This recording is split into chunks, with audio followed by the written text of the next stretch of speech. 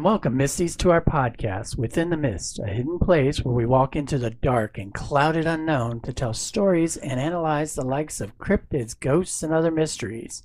For our, and hopefully your amusement, I am your little green man of a host, Gary, with my wife and co-host, Goldie Ann. Hello, Goldie Ann. Hello, little greenie. You're looking a little green today. Well, actually, I feel good. A little Maybe it's pinkish. it's... Well, you're the little green. Whatever. Well, I was trying to tie it into today's show. Oh, yeah. Okay. And speaking of tying in today's show, hey, Goldie Ann, how do you throw a party for an alien? Oh, God. I don't know. It's got to probably have something to do with out of this world. Close. You have to plan it. Oh, Jesus. Okay. But you were close. Mm-hmm. So you're getting there. I'm trying. You're trying. I'm just not a dad. No dad jokes in me. Oh, well, I will handle it for both of us then. To start off, I do want to say thank you to everyone. We just recently reached the 1,500 download milestone for our podcast. Those were fireworks and sound cannons, and I really have Excellent no idea job. what that was. Well, it's going to be interesting to hear how that sounds on the recording. Yeah, you can cut it out, right? Yes. Okay, good. Well, thank you, everyone, very much for that. And as the podcast continues to grow, we are looking at ways to expand what we provide. We would appreciate any ideas or suggestions our listeners have. Just contact us on our various social media projects or email withinthemistpodcast@gmail.com. Now, today's episode contains a terrifying encounter between a family and unknown creatures that some members of the audience might find a bit unsettling, so please be forewarned. I'm excited. You should be. We are storytellers who have gathered together on some of our favorite mysteries to bring to you. We don't attempt to scare our listeners on purpose. Well, maybe just a little scared. Listener discretion is always advised. So now, Goldie Ann, let's take a walk within the mist. During the evening of a hot Kentucky evening, a family became embroiled in a shooting encounter with unknown creatures, which would later be described as little green men. The incident would later become one of the most famous and substantiated cases of contact with alien life forms in history. Today, we discuss the Hopkinsville Goblins. My mom was born in Kentucky. Oh, well then she may have been familiar with this story. Yeah. Well, the story is based on the Sutton's Farm, which was situated 8 miles north of Hopkinsville in Christian County, and it was a peaceful place until, on the night of the 21st of August 1955, the home had to defend itself against little strange men. These creatures were unlike anything the family had ever seen before or since. Everything that occurred was witnessed by 11 people. Wow. 8 adults and 3 children. And it's all one family? No. Okay. It was family and friends, but they were all together. Mm. This story would later encompass various law enforcement agencies as well as the military. What the heck? The experience was terrifying for the members of the household, and to the rest of the world, this would become what by many considered the definition of an extraterrestrial visitation. What? When people talk about meeting extraterrestrials or aliens from outer space, this is kind of the framework of what most of those experiences are compared to. Why have I never heard of this? Because I haven't told you yet. That's probably true. So, surprise, surprise. For more than 60 years, not one word of these accounts has changed, and it would all play out in just one evening. Chapter 1, The Light at the Well. A young man walked out of a remote country farmhouse and started walking towards the well located a few hundred yards away. His name was Billy Ray Taylor, in his early 20s, and he was visiting with friends. He and his 18-year-old wife, June, had made their way from Pennsylvania for the weekend on a mini vacation. They were staying with Elmer Lucky Sutton, a friend with whom he had worked on a traveling carnival with. The night was quiet, with the night air attempting to cool off the day's earlier sweltering heat. The air felt good, especially after being in the trapped heat of the house he had just exited. He looked back, and it was a simple enough home with 3 rooms. The place didn't have running water, telephone, radio, or television. It was your basic old country farmhouse. It belonged to the matriarch of the family, 50-year-old widow Glennie Langford, who lived there with her children, 2 adults and 3 younger children, aged 12, 10, and 7. On this night, the sons were there with their wives, Vera and Aileen. Also visiting was Aileen's brother, O.P. Baker. There had been 11 people all together in the confined space of the farmhouse. Unsurprisingly, the August air had become very heavy with heat and humidity. Everyone had just finished supper and were about to begin a game of cards in the parlor when Glennie announced that they had run out of water. Uh-oh. Well, Darn them old days. Well, it was simple enough for them to remedy. Billy Ray volunteered to go outside and fetch more from the well, which was located at the rear of the property. It was a chance for him to cool off, and he enjoyed the peace and seclusion that was all around him on the farm. The bucket made a splash when he dropped it into the water below. He caught the sight of something just out of the corner of his eye as he began to pull the water bucket back to the top. He shifted his gaze to the night sky just above the last rays of sunlight as it was setting beyond the woodlands. Then there was something he never expected to see crossing the sky. It was a round, metallic object with the sunlight reflecting off the surface. The bright silver was leading a tail of smoke behind it. As Billy Ray described it later, it was, quote, real bright, with an exhaust all the colors of the rainbow. There were no wings or features that he was familiar with that should have been on an airplane or helicopter. It was unlike anything he had seen before. And It was a drone. Say again? It was a drone. In 1955. It's the first drone ever? I don't know. And they were testing it on a farm in Kentucky. Well, yeah. Now, whatever the metal object was, it didn't make any sounds as it flew towards the farmhouse and then past it.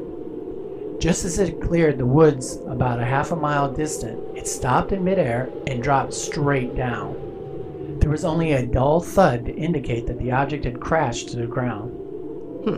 The entire event was unlike anything Billy Ray had experienced before. He had barely remembered to grab the water pail before he ran back to the farmhouse. As soon as he opened the door, he announced to the group gathered together that he had just seen a spaceship. None of the group reacted at first. Then, after a few moments, the silence was broken up by raucous laughter. The entire family agreed at that time that this was just a joke that Billy Ray was attempting to pull on him. They thought it was hilarious. Lucky had only just recently told them a story about how the two of them played pranks on each other.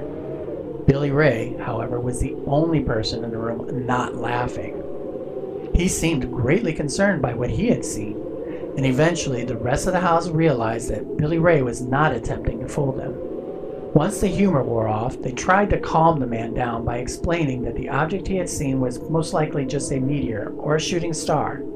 The arguing continued for almost an hour before they realized that the family dog had been barking incessantly since Billy Ray had left to get the water.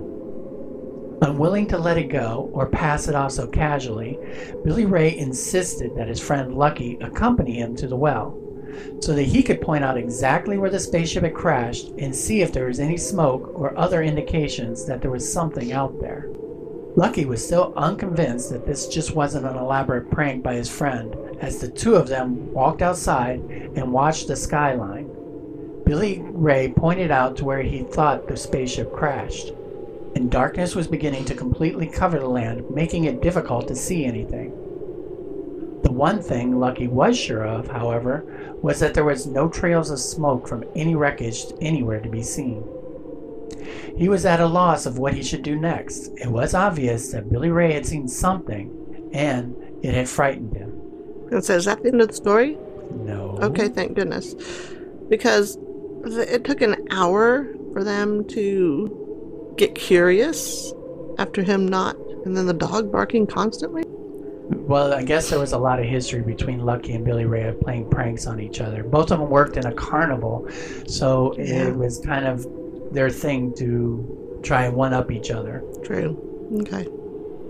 Continue, please. Absolutely. Now, finally convinced that they were not going to see any indications of the wreckage or the appearance of the spaceship, the two men were about to turn away from the woods and back to the house when there was a sound of a snapping branch. Both refocused their attention to the darkness of the woods. Chapter 2, Coming from the Tree Line. Their eyes quickly adjusted to the increasing darkness. With their night vision improving, in the distant area between the trees was a very soft and very dull glowing light low to the ground. They focused their attention on it. They could tell that the light was making its way towards them.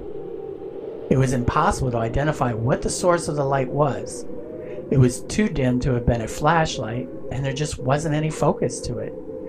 It simply appeared to be a steady glow moving out of the tree line. Both watched as it made its way closer. It wasn't until it was 20 feet away from them that they realized that the entire situation was too unusual and that there was something terribly wrong about the entire situation. They were in shock, disbelieving their very eyes as the light began to take shape as a small, man-like figure. It was only 3 feet tall, with short, slender legs and long, thin arms. The source of the light was its large, saucer-like eyes, which glowed yellowish in the darkness. On either side of its oversized and almost perfectly round head were large, pointed ears. Worst part is that the creature wasn't walking towards them, but instead, and more shocking, it was floating across the grass field. The body seemed to shimmer silver, as if the little man was clothed all in metal. It took a few moments, but once the men regained their senses, they could tell that the glowing figure was moving steadily closer towards them. Shouting to one another, the two men turned from the woods and ran into the house, slamming the front door behind them. Glennie was waiting for the two of them to return by the door, along with the remainder of the family in the parlor. As the matriarch, and being no nonsense, she demanded to know what the commotion was all about. "There's something in the woods near the house," Lucky replied. "Something strange. We'd best stay inside." Of course, the mother didn't believe a word of it. She shook her head, believing that everything was just another joke being put on by Billy Ray and him. She didn't approve of them doing something that would frighten the younger children so close to their bedtime. She promptly turned to them and sent the youngsters off to bed. Rather than discussing the situation any further with his mother, Lucky retrieved a 12-gauge shotgun along with his .22 rifle. Handing the rifle to Billy Ray, he instructed his friend to guard the back door while he would monitor the front. Together, they prepared for anything. That's crazy. I would have took my gun and went after it. Who's to say it's going to come back to their house? Well, it was already heading towards their house. Yeah. And they weren't worried about what it did outside. They were just worried about it coming into the house or coming after them. Yeah, I guess, because, they're not out there to search for that. So they might be scared. I think they were pretty scared just the start of it. Right. And Glennie was beginning to become upset with just how far the two men were taking this joke. Yeah. And she was about to put an end to it. However, there was a scraping sound that caused her to turn to the back door. She suddenly spotted a small figure standing at the rear of the house and screamed. Inside or outside? It was outside. Okay. Yeah, I guess, now that I think about it, I don't know. I tend to think of myself running after stuff, but I'd probably be barricaded in the house, scared too. And that's exactly what they did. Yeah. So I got to give these people a little slack.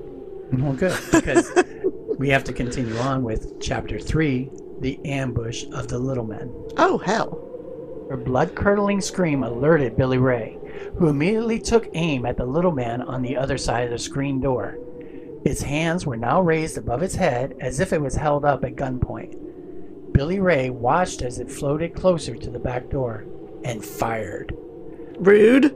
The bullet pierced the netting of the screen door and appeared to strike the creature, which tumbled backwards with a metallic rattling sound.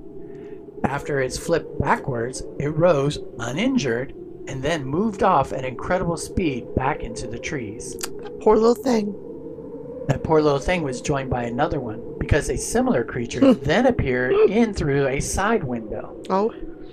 Billy Ray caught sight of this one and fired again, this time tearing the bullets through the window screen. The little man still appeared to be resistant to any gunfire and leaped backwards to disappear.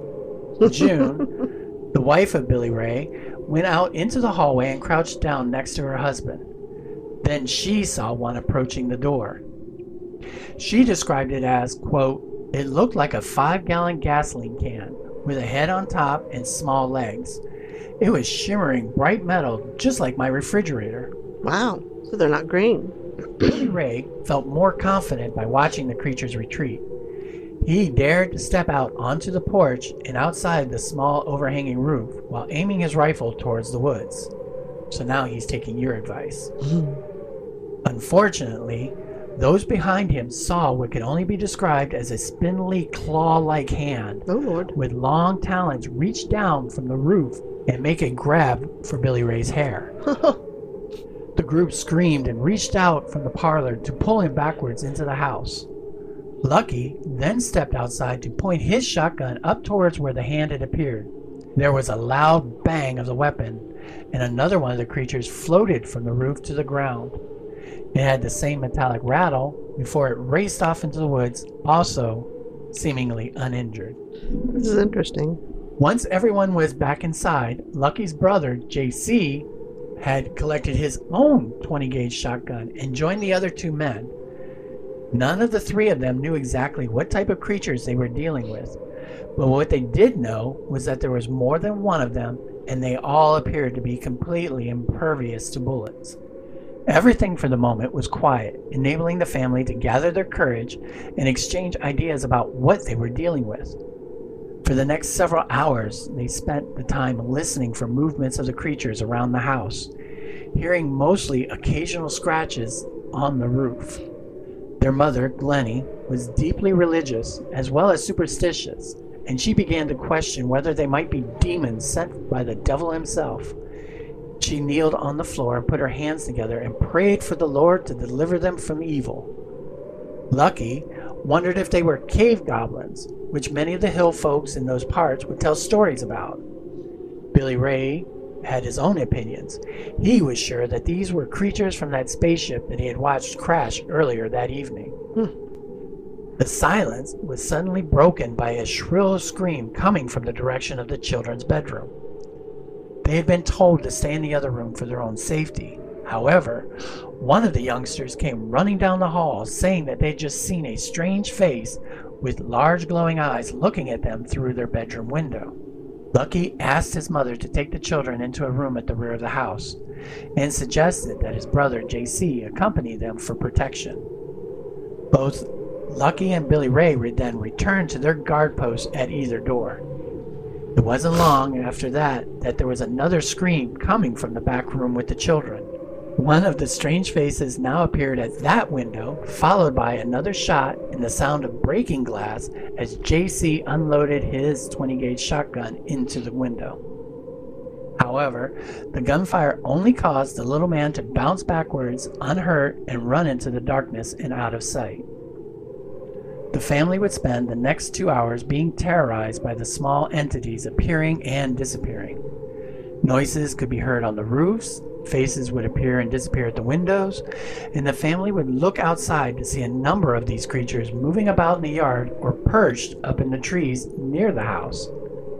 Outside, it was eerily silent, so they turned on every light in the house and waited in hopes that this would keep them away. Most of the appearances seemed to center on where the children were, even though they never really tried to enter the residence itself. The three men made sure to fire at them should they ever get too close for comfort. Between Billy Ray, Lucky, and JC, they estimated that there was probably 3 or 4 of the strange beings in total, and more than 100 rounds were fired throughout the ambush. That's quite interesting. So the story is getting a little bit more violent, a little bit more terrifying. Right. Maybe they eat children. They're hungry. Well, I think that concern did cross their minds, and they were not going to find out what the creatures wanted once they got inside the house. Yeah. Or maybe they thought the children were, more like them because they were small. And It is true. Other ones were kind of scary. The aliens were 3 feet, so the younger children would be more their size. Yeah. Then, they didn't have guns. Save me, save me. Well, this all continued, and at about 11:30 at night, there seemed to be a quiet. There hadn't been any activity or sounds from the creatures. So they believed that maybe the little men had left. The family gathered everyone up and rushed out the door. They piled into 2 trucks and drove to the police station in Hopkinsville. Chapter 4: The Police Investigation. The desk sergeant on duty didn't know what to make of their story. He thought the whole story sounded just like a joke, much like everyone else involved in this story so far. He was convinced that someone was pulling his chain, but he had no choice but to take the matter seriously. He was concerned about the part of the story involving there being a gun battle and might have taken place between the local residents. He picked up his phone and arranged for the immediate dispatch of officers to the scene. The officer phoned Chief Russell Greenwell, who in turn radioed the Kentucky State Police, the Christian County Sheriff's Office, and Fort Campbell Army Base, which dispatched its own police personnel. The local paper got wind of it and sent their own staff photographer. In all, 4 city police officers, 5 state troopers, 3 deputy sheriffs, and 4 military police officers from nearby Fort Campbell all arrived on the scene at the Sutton farmhouse. The investigators found extensive damage to the property. There were bullet holes, screen doors which had been peppered with gunfire, windows that had been blasted through, and bullet shot embedded into the frames of the doors and windows. Various shell casings were scattered throughout the home. It looked like a war zone. The authorities searched the grounds and the fields of the property with flashlights. It was evident that something significant had taken place, but there was no physical evidence of any of the attackers. The entire property was devoid of any evidence. One officer noticed something glowing in the distant trees, but a search of that area returned nothing. Lucky identified the spot where he had apparently shot one of the beings.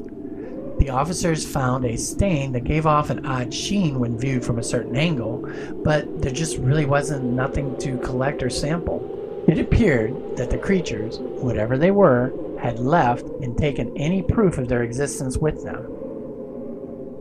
The family was interviewed separately at long lengths, and all gave the same consistent account of the night's events. The descriptions of the little men that they had besieged the farmhouse was also identical from each of them.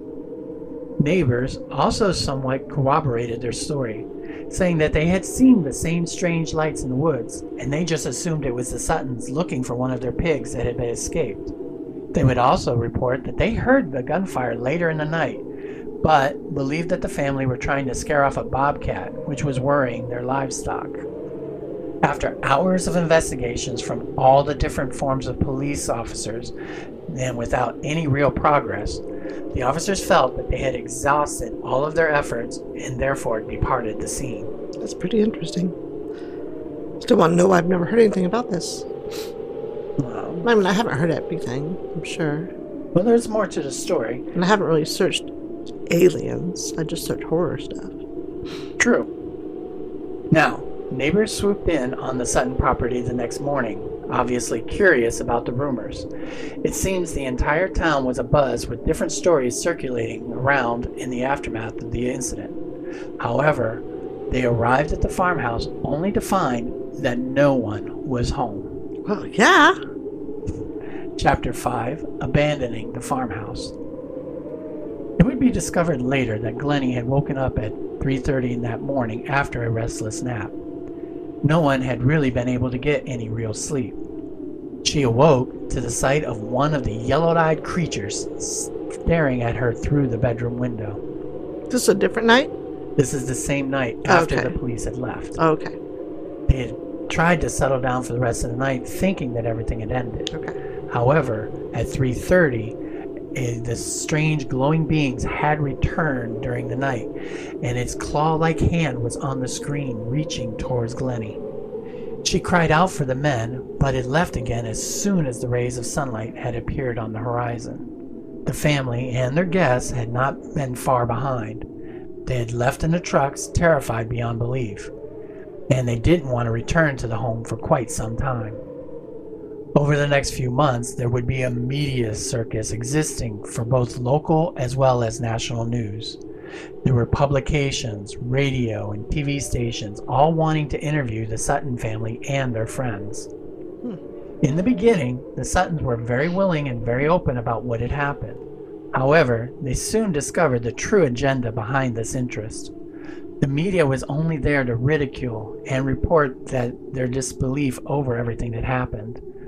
The Suttons were portrayed as ignorant or fraudulent, and basically they were being taken advantage of. Yeah. Because of this mistreatment, they became introverted regarding what had happened and refused to comment any further. I don't blame them. The family attempted to post no trespassing signs to keep people away from the farmhouse. And when these proved useless at discouraging them, the family tried charging admission. 50 cents for entering the grounds, $1 for information, $10 for taking pictures. The worst part is that when the news of their charging fees happened, skeptics blasted them as fortune-seeking fakes. Of the lucky few who did manage to speak to members of the family in the months, years, and even decades afterwards, all would comment on how each of their stories remained unchanged and startlingly similar to each other's despite the amount of time that had passed. After the constant harassment from reporters and souvenir hunters, Glennie and her family vacated the property. It wasn't just the barrage of unwanted reporters and UFO fanatics that drove them away. It was the constant fear that those little men, whatever they were, would one day return. Geraldine Stith, the granddaughter of Glennie, stated that her grandmother was so shaken up by the encounter that she sold the farmhouse and moved to an apartment in town. She was quoted as saying that she felt safer around other people. Yeah. And also, but not her family. Well, considering they held off an alien invasion, I would think I would trust them to keep me safe very well. Not true. But whatever happened that night did have an effect on her uncle, JC, as well. She said that he just couldn't hold down a job anymore. It psychologically messed with him. So to me, it sounds like he had PTSD. Right. That's weird. Yeah. So now what do you think of the aftermath of this case? That's interesting. It is sad that the family had to take so much abuse and be treated so poorly for this to happen to them. Right. But so this was like the first ever? So what everything's based off of, you said? What it is that when you think of a stereotypical alien invasion, right, this story was the first that was covered worldwide and in such detail that it pretty much became the standard for what people think of when they think of aliens invading. So I wonder if that's why people also make fun of country folk and all that say they saw aliens and they saw UFOs and, you know. Well, pretty much anyone who claims that they saw something different, whether it is Bigfoot, whether it is a ghost, or whether it is aliens, it's always going to get treated with this kind of ridicule. Yeah. I really only see it with aliens, though. No. I mean, Bigfoot and things, you have people that want to go out and hunt it. Well, you have a lot of people who want to go out and find UFOs, too. Scully and Mulder. Yes. Okay. I'm with you. Okay. Now that we have all the story, let's talk about some of the evidence that proves or disproves the case. Damn, we have evidence too? Sort of. Okay. Many of the police officers who attended the scene that night would attest to the family's state of utter panic along with the amount of damage caused to their property. Many of the police officers who attended the scene that night attested to the family's state of utter panic along with the amount of damage caused to the property. They would go on to declare on record that they had no doubts whatsoever that the family and their guests experienced something, but whether or not it had anything to do with extraterrestrials was another matter. Most of the evidence involving this case was documented in newspapers and television reports. Like I mentioned, this is very well covered in multiple details. There are multiple articles with interviews of the family that had been given, and this is the information we have. However, Geraldine Stith has come forth saying that much of the information was misinterpreted and has written 2 books giving the family's actual story directly from them how it has been passed down through the generations. So that's a book we need to read. 2 of them. Actually, I have one of them on my Kindle. Oh, your Kindle? Well, I read off a laptop, but yeah, it's a Kindle edition. Okay. Other information concerns the official testimonies given to the law enforcement. Quote, "These aren't the kind of people who normally run to the police for help," Police Chief Russell Greenwell would later tell investigators. "What they do is reach for their guns. Yet, here they were, women and children all hysterical, and one man with a pulse of 140 beats per minute measured by one of the investigators. This family was frightened." A diagram was drawn by local radio station employee and artist Andrew Bud Ledwith of the Little Man, as described by Elmer, Lucky Sutton, J.C. Sutton, and O.P. Baker. A copy of this image will be added to our Facebook page, but it basically describes the alien pretty much how the classic little green men are thought of in today's cultures. And while the incident eventually attracted the attention of the Air Force UFO investigation program, known as Project Blue Book, documents suggest that its team never officially pursued the matter, beyond checking in with their Fort Campbell counterparts, who had been briefly at the scene that first night. So now we can start talking about the different theories. When we're discussing our theories, let's first talk over the misidentification. Okay. The meteor theory. In 2006, Joe Nickel, who is a senior research fellow of the International Committee for Skeptical Inquiry and a self-styled paranormal investigator himself, reviewed the accumulated evidence in an article entitled Siege of the Little Green Men, the 1955 Kelly, Kentucky incident. That's crazy. Yeah. In it, he raised suspicion about what he called Billy Ray Taylor's embroidered testimony. He matched Taylor's UFO sighting with similar reports from that day, which suggested that there was an actual small meteor in the vicinity. Therefore, a documented meteor could have been exactly like what the family initially told Billy Ray. However, a meteor doesn't act in the manner that Billy Ray had described, and it is a strange coincidence that the silvery object he saw occurred on the same night as the Little Men's attack. Yeah, it's quite the coincidence. So a lot of people were trying to claim that it was a meteor. But who's to say a meteor is not some kind of a extraterrestrial? So it's a UFO has to land in disguise. somewhere. Yeah. Huh? Who's to say? Now, as far as the Little Men, skeptics have also argued that this was a case of mistaken identity, perhaps agitated by excessive alcohol consumption. Joe Nickel also theorized that what the family had actually seen were a pair of mating great horned owls. After all, these are very large nocturnal birds which do have yellow eyes, long ears, and round heads. They fly silently and do aggressively defend their territory. As a way of explaining the metallic shine, Nickel suggests that they could have easily been reflecting the moonlight off their feathers. The descriptions of the creatures given by the family do somewhat loosely fit these characteristics, but there are a couple of glaring issues. First, the Suttons describe the entities as being around 3.5 feet in height, which is much larger than the maximum height of the great horned owl.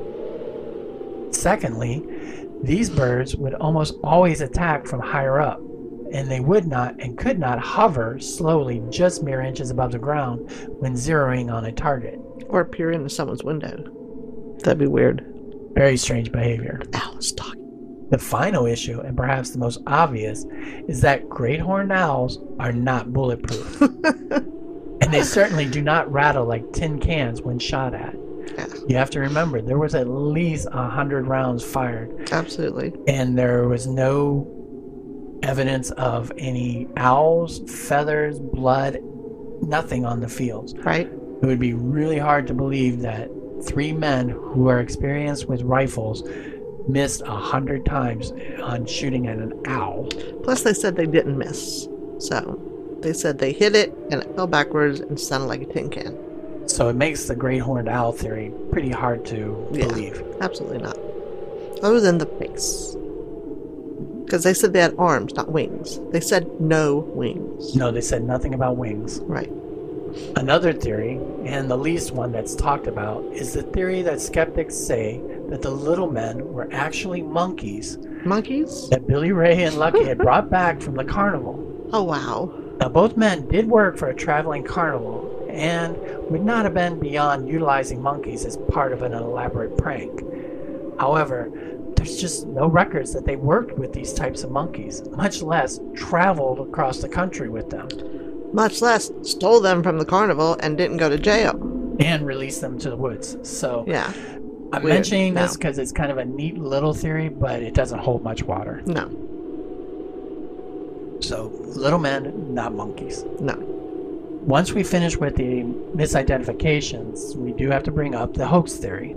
Always. Skeptics will always fall back on the possibility that the family were intoxicated or simply fabricated the entire incident for financial gain. The police found... What? I'm going to say they charged 50 cents. Even back then, 50 cents can't be that much. $10, that's something.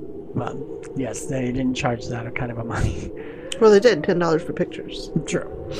All of that's true, but police found no evidence whatsoever that the Suttons or their guests had been drinking alcohol on the night in question. According to the Sutton matriarch, liquor was not allowed in the farmhouse. The police also doubted that a relatively poor family would destroy their own property as part of a hoax. Absolutely. The family never made any real money from their story, even though they had ample opportunity to. And the repair costs would have created an extra burden which they simply couldn't afford. These were poor people. Mm-hmm. Now, there were accounts of people being charged a fee to enter the property in the wake of the incident, which the Suttons readily admitted to. But they stated that this was just their way of deterring unwanted visitors. Right. And I don't think that was enough to... They definitely weren't going to buy a new house off of the money they were charging people to come on their property. No. So if we don't like the misidentification theories and we don't believe it's a hoax, then we have to talk about this being an actual extraterrestrial encounter. Okay. Even though the story seems beyond incredible, many of the families, friends, and neighbors vouched for the integrity of the family during the years following the encounter. See, and that's a hard one.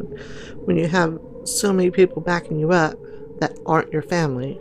They stated that it would have been completely out of character for any of them to create a hoax of this magnitude. Not one of the families sought the spotlight and the attention that they were receiving. In fact, they shied away from the fame and the fortune altogether.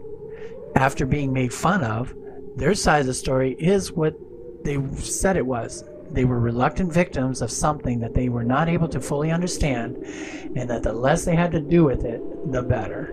Also remember, there was a neighbor about a quarter-mile north of them that noticed the same lights in the woods behind the Sutton farm. They mistakenly believed that the family was searching for one of their pigs that had gotten out. There was no doubt about the light. It did exist. Only doubts was what was the actual source of it. Right. So would you believe that this could be an actual extraterrestrial encounter? Well, I don't know if that's a yes or no. I mean, that is a yes or no question, but I don't know if I have a yes or no answer. I mean, it's interesting, and it does hold water, and I can't say they're lying, but then again, being that no one's ever seen any all these years. In today's culture, there still exists a lot of support for this Hopkinsville Goblins. Right. They've created a Little Green Men Days festival. Yay! Yeah, unfortunately it got canceled for 2021 because of imagine COVID. That. But it is usually held at the end of August. Basically, they have live music, arts and crafts, treats and rides, and activities for kids of all ages. It's really interesting because if you look at pictures of it going to their website, a lot of people dress up as aliens in silver costumes or Well, yeah. green face paint. So everyone has a great fun day with it, reenacting aliens and little green men. Another bit of trivia for you is that the 1986 comedy horror film Critters is loosely based on the Kelly-Hopkinsville case. I've seen that movie, of course. It was back in 1986. Well, now you have to watch it again, and you'll be like, oh, wow, I do see the similarities between this and the aliens invading the Hopkinsville's family. Huh. Okay. Here's the biggest trivia I want to make sure that everyone knows, is that this incident is where the term little green men came from. Okay. However, the claim that they had been visited by little gray men was misquoted in the press, resulting in little green men. I was going to say, never did they say green. Never did they say green. They were always little silver men. But the press misquoted them, and it turned from little gray men to little green men that we know of today. And Kelly is a green. So all of that. I did not make that connection before. So now, whenever you hear that term, little green men, you know exactly where it came from and that it was completely and totally inaccurate for this case. That's awesome. So putting all of this together, what are some of your final opinions? Well, I definitely enjoyed this story. I enjoyed it more than I thought I would when we were talking about it. Because I'm not much on aliens, but this was pretty interesting. It captured the nation's attention and still does. I want to check day. that out. I want to do some little researching on my own now of why I don't know about it. Well, that's why I am here, babe. That's why you married me, is so that I would tell you all the things you don't know. Thank you. You're very welcome. Being sure to watch the windows for the peering eyes of little green men, I suppose this is a good time to make our way back out of the mist and bring this episode to a close. Special thanks to David Facilian and Facilian Studios for the introduction music. For those who want to learn more about the Kelly Green Men, be sure to check out the following two books: The Kelly Green Men, Alien Legacy Revisited, and Alien Legacy, both written by Geraldine Sith, who is the granddaughter of the family. There's also The Kelly-Hopkinsville's UFO and Alien Shootout by George Dudding and Liz Lamack. We would like to ask you to please leave us a review on the podcast provider you are listening to this podcast on to help promote the show. We are on all social media and would love to hear your stories and opinions about encounters with aliens of your own. I would love to read some reviews. You can reach us on our Facebook page, Within the Mist Podcast. We are also on Instagram and Twitter. Plus, we have an email at withinthemistpodcast@gmail.com for any of you who would like to share. We love stories and hearing about your own personal experiences. We hope you enjoyed our stories about the Hopkinsville Goblins, and we'll come again for another episode. Please spread the word to your friends who would enjoy listening to our tales about cryptids, ghosts, and other mysteries. Until then, we hope you make your way out of the mist safely and perhaps a little bit more curious. Goodbye, everyone. Nanu, Nanu.